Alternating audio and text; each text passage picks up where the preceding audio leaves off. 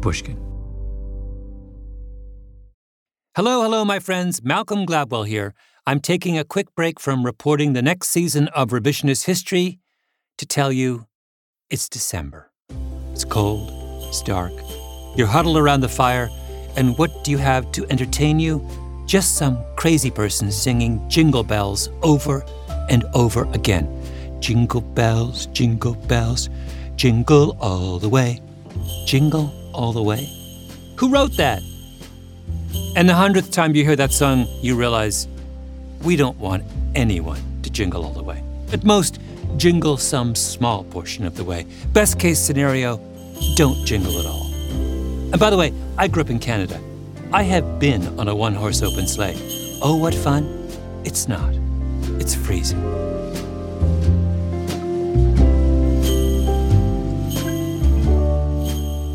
Here at Pushkin, we have such profound sympathy for all of you out there being slowly jingled to death that we've decided to step in. Bring you a little December cheer. Ladies and gentlemen, the first annual Pushkin Holiday Special. Today, I will answer some of your burning questions about revisionist history. You will hear a taste of my hilarious conversation with Conan O'Brien for his podcast, Conan O'Brien Needs a Friend. And you'll hear excerpts from 2 new Pushkin Industries shows. I am so proud of the work the Pushkin elves have been doing all year, and I want to show it off to you. So shake off your boots and join me by the fire. The first new show from Pushkin that I want to tell you about is Tim Harford's Cautionary Tales. Tim writes for the Financial Times, where he's known as the undercover economist. He's a genius at telling stories that illuminate our world.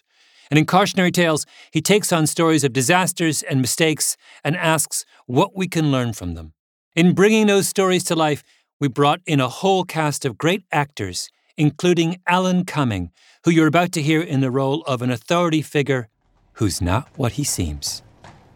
Here's Tim Harford. There may be times and places where it's a good idea to talk back to a military officer, but Germany in 1906 isn't one of them. So the young corporal doesn't. The corporal, let's call him Corporal Muller, has been leading his squad of 4 privates down Silterstrasse in Berlin, only to be challenged by a captain. The captain is about 50, a slim fellow with sunken cheeks, the outline of his skull prominent above a large white moustache. Truth be told, he looks strangely down on his luck. But Corporal Muller doesn't seem to take that in. Like any man in uniform, the captain looks taller and broader thanks to his boots, smart grey overcoat and Prussian blue officer's cap. His white gloved hand rests casually on the hilt of his rapier. Where are you taking those men? Back to the barracks, sir. Turn them around and follow me. I have an urgent mission from the All-Highest Command. The All-Highest? Everyone knows that means orders from the Kaiser. As the small group march towards Pulitzstrasse station, the charismatic captain sees another squad. You men! Yes, Captain? Fall in behind. The Kaiser himself has commanded it. Yes, Captain. The captain now commands a little army, and all 10 soldiers ride the train across Berlin towards Köpenick, a charming little town just southeast of the capital. On arrival, the adventure continues. Corporal, line these men up for inspection. Line up, men. Hurry. Fix. Bayonets! It's already been an extraordinary day for Corporal Muller and his men. But we're just getting started. What they're about to do is going to be the talk of newspapers around the world. You're listening to another cautionary tale.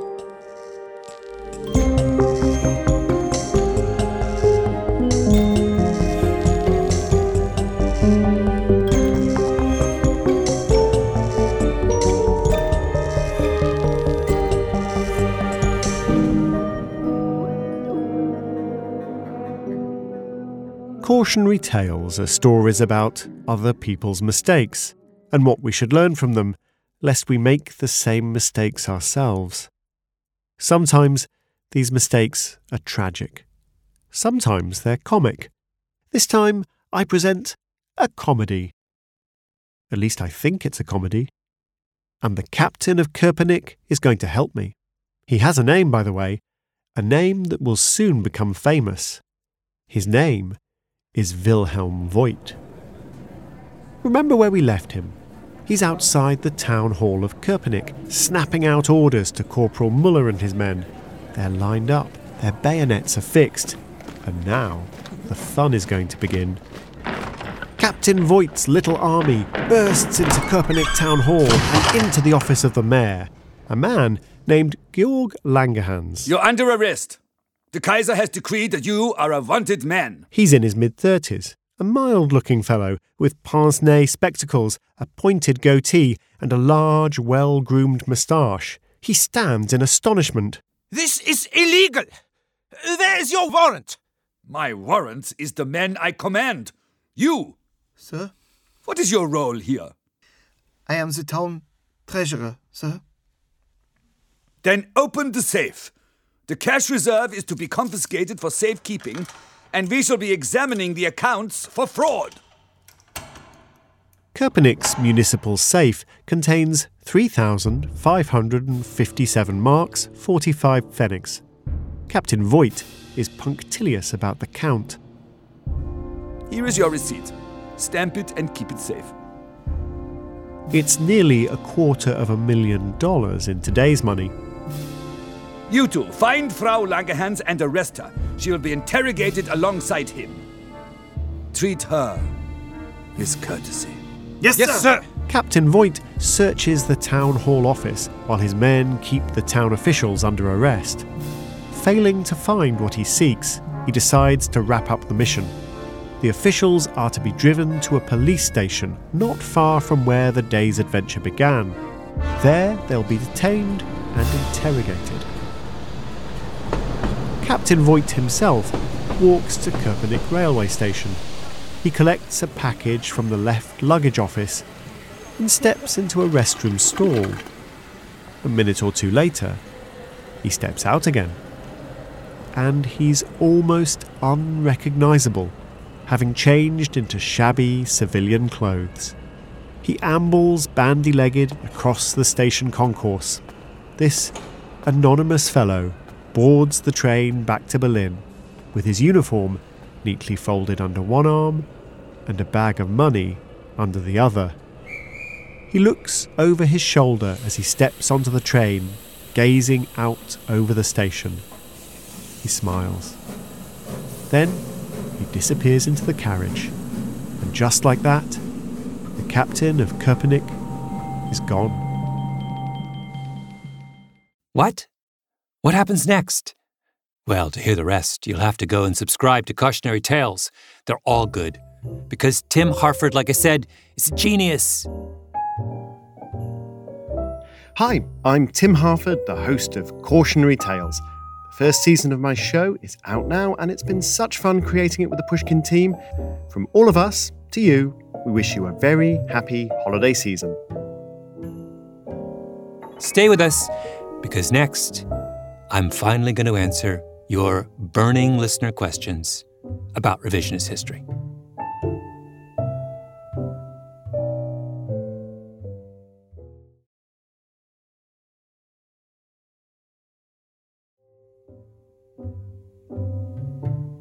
Happy holidays, because it's against the rules to say Merry Christmas. I'm Michael Lewis, host of Against the Rules. Season 2 of Against the Rules will focus on why the role of coach has expanded so far beyond sports in American life. Everybody hates the ref these days, but everybody seems to love the coach. I'll be back next spring to talk about it.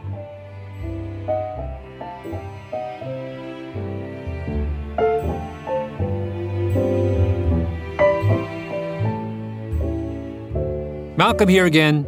I'm sitting by the fire at Pushkin HQ, recovering from a highly unpleasant ride in Pushkin's one-horse open sleigh. What masochist decided it had to be an open sleigh? It's December! Anyway, gather round as we settle in to read your burning listener questions about revisionist history. Now, if you listen to the first 2 episodes of last season of Revisionist History, you may continue to be curious about my score on the law school admissions test. Nope. Not telling you. Okay, question number 1. If British Malcolm, Canadian Malcolm, and Jamaican Malcolm were to race, who would win? Interesting question. Jamaican Malcolm wins the sprints, of course. English Malcolm wins the longer distances. Canadian Malcolm doesn't win at all. And I'm reminded, I have to tell a Graham Glabell story, Graham Glabell, of course, being my father. When we first moved to Canada from England, my father, an Englishman, was convinced that Canadians were lazy, and he decided to test this. And we lived at the end of a long row of houses on a country lane. And there was half a mile of houses. And so he had a dinner party one night. He invited every one of our neighbors along this half-mile stretch, not because he wanted to see his neighbors, but because he wanted to see at what point would people drive as opposed to walk. So clearly, the first neighbor would walk, right? It's 20 yards. And maybe the second neighbor would walk because it's like 50 yards away. But his point was, at some point, Canadians are so lazy, at some point, someone's going to drive rather than walk half a mile at most.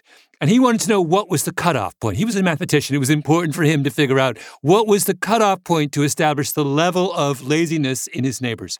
That, maybe in a nutshell, sums up the quiet, dark genius of Graham Glabell, who is greatly missed by the world. Next question. Sugar Kalka asks, how much wood would a woodchuck chuck if a woodchuck could chuck wood? You know, my feeling on this is what has always been the same, been consistent since the first time I heard that, which is, why is everyone putting so much pressure on the woodchuck? The woodchuck just wants to hang out and occasionally chuck a little wood. And everyone's saying, no, you have to perform, we have to measure you. There's like probably some standardized test for woodchuck performance they want. No, let the woodchuck be. Enough already on like high stakes woodchuck performance metrics. Okay, next. Leah asks, do I have a favorite episode? Yes, I do. Well, it's hard.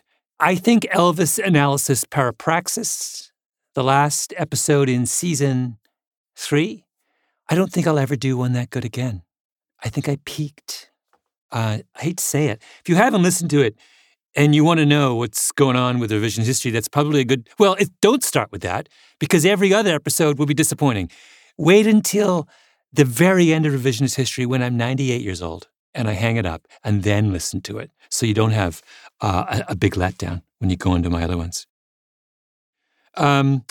Gabrielle asks about my mom. Why has Joyce Glabell not appeared on revisionist history? Very good point, Gabrielle. I have been thinking long and hard about how to remedy this because my mom, in addition to her many other extraordinary traits, has a lovely voice. She's the greatest voice of all time. Very low, very quiet. She's like 5 feet tall, so you have to lean down to hear her. This is what happens when you call every single time I've called my mom for the last 50 years. This is what's happened. I call, and she sees that I've called, and she goes, Malcolm, how lovely to hear you. And then, doesn't matter. It could be I talked to her earlier the day, or I haven't talked to her for 2 weeks. Same. And then this is how she ends the conversation. She goes, when she's had enough, she goes, goody good. All right. A lot of questions about Jesuits. Particularly, somebody asks about my statement that I'm a Catholic wannabe. This came from one of the Jesuit episodes in season 4 of Revisionist History. Funnily enough, my friend Jim Leptison, who's a Mennonite pastor, who I actually saw yesterday, we went for a long walk, and Jim expressed a little bit of concern about my statement that I was a Catholic wannabe. He thought I was a Mennonite wannabe. So everyone's mad at me out there in the world of pastors. But Jim did concede, and I'll give this to Jim, he's a very generous man, that Jesuits, when you hang out with them, they're so impressive that it's kind of hard not to want to be one of them. All right, last question from Obi Kenobi. he points out that Matt Damon was on Bill Simmons, the Bill Simmons podcast this past week. And in it, he references a revisionist history podcast, calls me out by name to talk about something that was said in the Toyota Sudden Acceleration podcast from season 1. And Obi Kenobi wants to ask, how do you feel when Matt Damon uses you as a reference? And the answer is amazing. I mean, I remember where I was when I heard that. I was in the gym in the Hollywood Equinox on the treadmill, and I'm listening to Bill Simmons, and there's like Matt Damon name-checking me. How great is that? But I will say this, it is not the greatest call-out, revisionist history call-out ever. I'm sitting in a restaurant, and my phone rings, and you know how sometimes it says unknown caller or no ID? That's like, because it's coming from some stealth place. Well, there's a higher one, a more stealth one, which is like some gobbledygook thing, like blah, blah, blah, right? So I see blah on my phone. I'm like, oh my God, what's this? I answer it. I go, hello. And I hear a voice that says, Malcolm Gladwell? And I go, yes. And the voice says, Barack Obama. Absolutely true.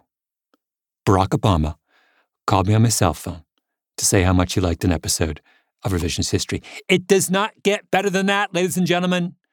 High point of my life. There were many, many more wonderful listener letters, emails, and next year, maybe we'll devote an entire episode to this. I don't know. Depends on what all of my handlers, my betters say. But it was lovely to hear from all of you, and I hope I have enhanced your listening experience with these answers to your questions. Thank you. Hey there, this is Lori Santos, the host of The Happiness Lab. I had so much fun creating the first season of this podcast, and I just wanted to thank you for being part of it, for all your amazing reviews and feedback. I've really enjoyed becoming part of the Pushkin family this year, and I can't wait to see what else is in store. So let me end by wishing you a happy, no pun intended, holidays. I look forward to seeing you in 2020. Hey, this is Justin Richmond from Broken Record, wanting to wish all the Pushkin listeners a happy holiday season. I hope you've had as much fun listening to our podcast as we've had making them. Here's to 2020. Let's get it.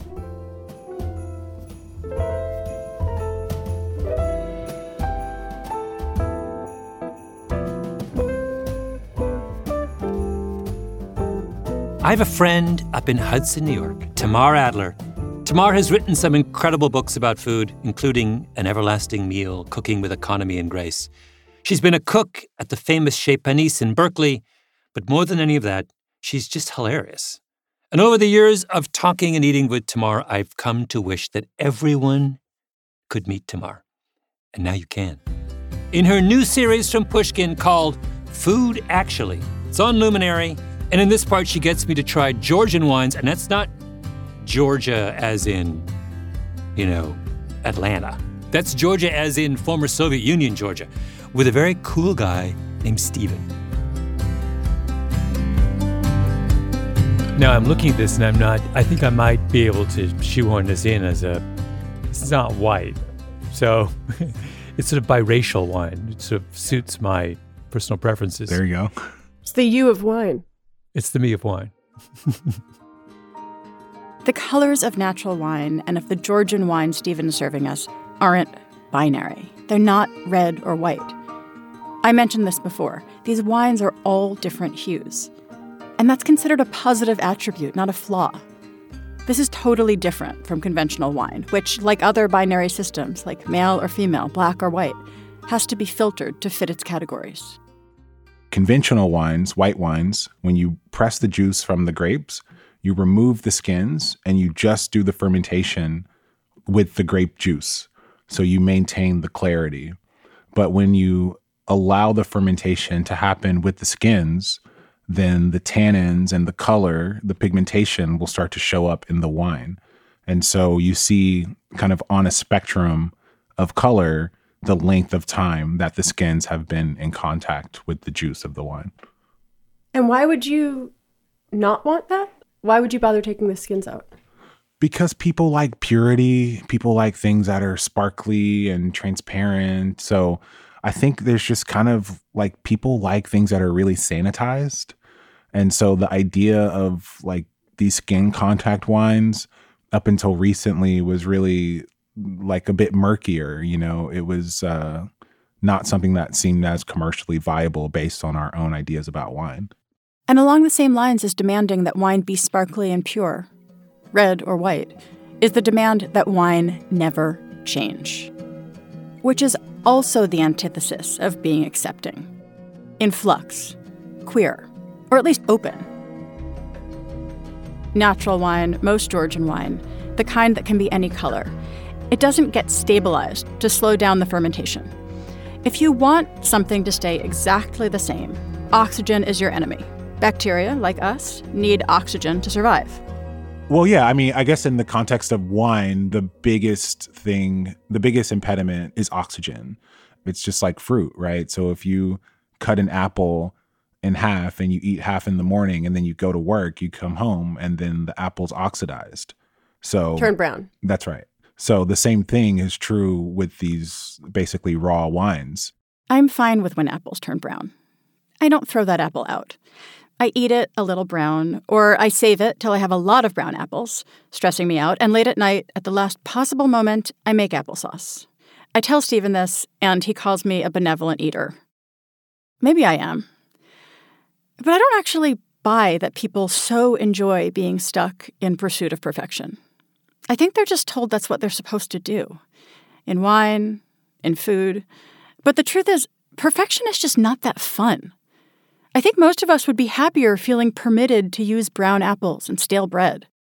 I think embrace of imperfection might not be benevolent to ingredients, but to ourselves. Cheers. Cheers. Cheers. Thank you. Malcolm suggests that the best route to embracing all the changes that come from leaving grapes with their skins is recasting it as a positive. Like, stop calling it skin contact wine. You could call this a whole grape wine as opposed to a half grape wine. But when you use the word, which sounds like you'd want the whole grape wine, right? See? He Malcolm Gladwelled skin contact wine. Whole grape wine sounds so much better, like a whole food, a whole grain, whole milk. Who wouldn't want the whole grape? Yeah. Should we take a sip? Yeah, let's take a sip. Okay. Now that feels a lot less. That feels a lot less unusual. That feels a lot more like the kind of white wine which I rarely drink because of my 5 rules. But it seems conventional, more conventional, not conventional, but more conventional than the last one did. That's a perfect assessment. Congratulations, you're a sommelier. That was me with Tamar Adler and former sommelier Stephen Satterfield. I was the guinea pig in Tamar's wine tasting experiment. And let me tell you, there are very few actual guinea pigs who get a gig that good. Get yourself on Luminary and subscribe to her show, Food Actually, and you'll hear just what I mean. Now, don't go anywhere because I'm not done with this cozy extravaganza yet. In just a little while, we have a man who seems to think he has no friends. He could not be more wrong. A little special excerpt from my forthcoming interview with the great Conan O'Brien. Stay tuned. I'm Tamar Adler, and I'm the host of the new show, Food Actually, that you just heard some of. I'm so happy to have a seat at the Pushkin table, and I want to wish you a calm and happy holiday with this party advice straight from the Bible. It is better to eat a dry crust of bread in peace than to eat a feast in a house full of fighting. In other words, relax. Any meal you're happy at will be great.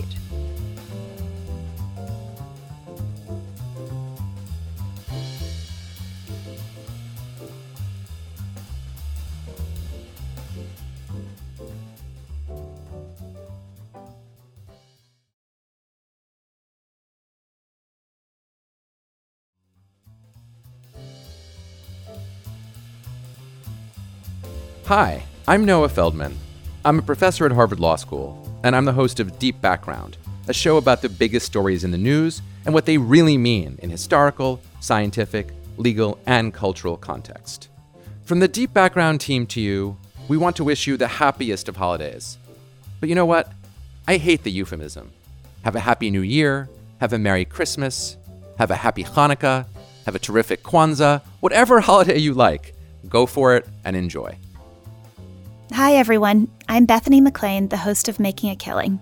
I've loved hosting my podcast. A big thank you to all of the guests who have come on and chatted with me, and a big thank you to all of you who have listened.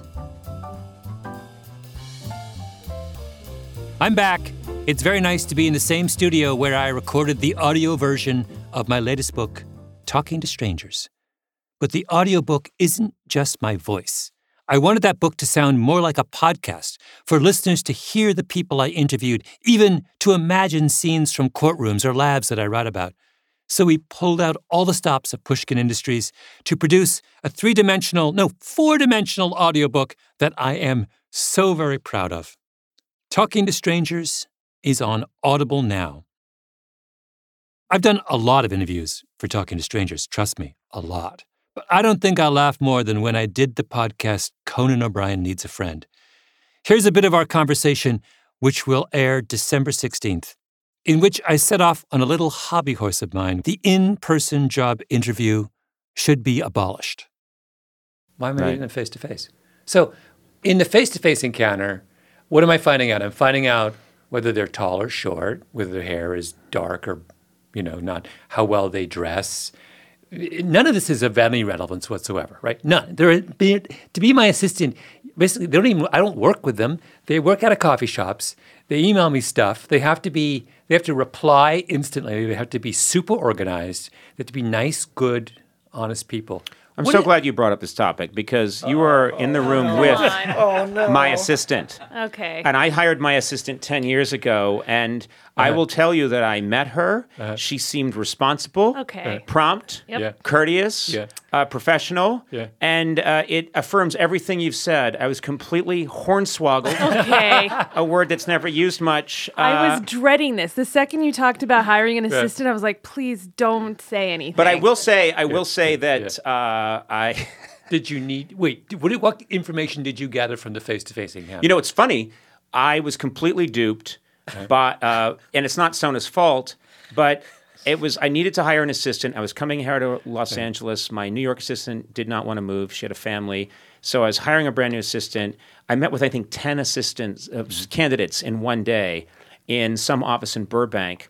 And the stuff that you'd think I could take away, like, is she tall? Is she short? I even got that wrong because I was, I forget what happened, but I think she came into the room and sat down on this couch, and it's a very low couch with soft cushions, and she sunk into it. So I had this conversation with you. Yeah. And I remembered, and your hair was like all puffed out because of humidity or something. Okay. So I thought, come on. No, but seriously. So at the end of the day, you get me. I ended up hiring her, and people said, "Well, what's she like?" And I said, "Well, she's this very short woman with a big, massive bush of black hair, and her name's Sona Movsesian, I think. I can't pronounce it. Armenian.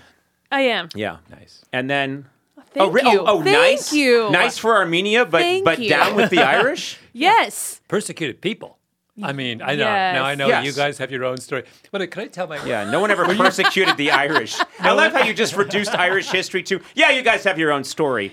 Yeah. Can I tell my favorite... They wouldn't let us have a potato for 800 years. Wait, are you when you're finished with this story, that's embarrassing your assistant? Yes, we're finished. I'm done. I'm just saying we're that finished.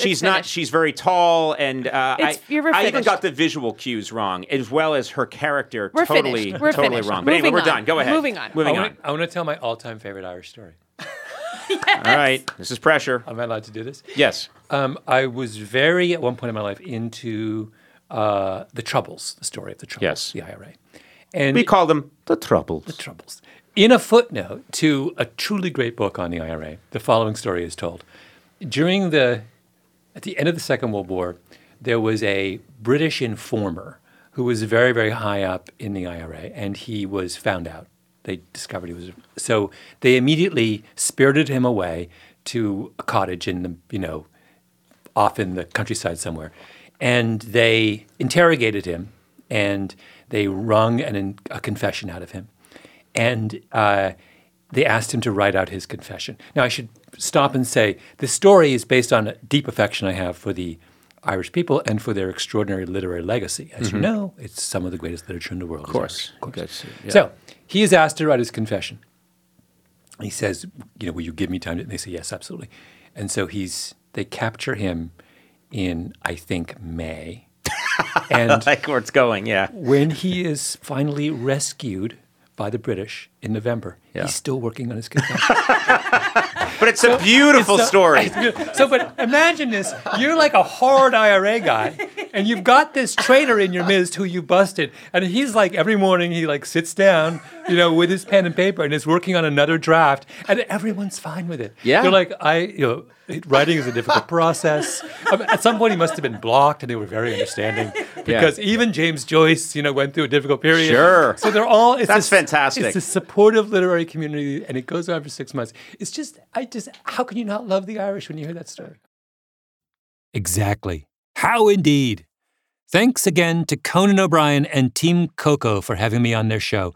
I hope you've all subscribed to his podcast, and if you haven't, put down your eggnog and do that right away. Our cozy hour is drawing to a close.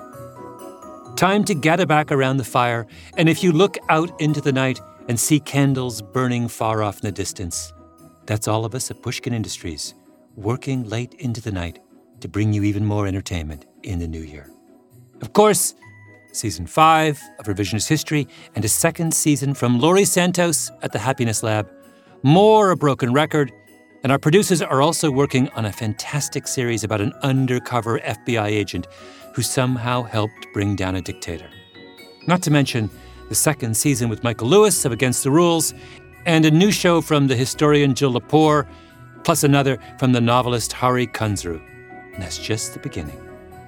If you want to find out when these shows and more are coming your way, sign up for our newsletter at pushkin.fm. And thanks to all of you for listening. None of this would have been possible without you. Oh, and don't get into a one-horse open sleigh under any conditions, no matter what the song says.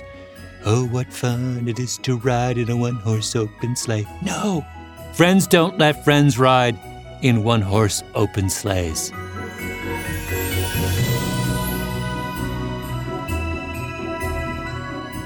This special Pushkin Variety Hour was produced by Emily Rostek and Heather Fain, with Julia Barton, Jason Gambrell, and Carly Migliori. Special thanks to the whole Pushkin team. Happy holidays, everyone. I'm Malcolm Gladwell.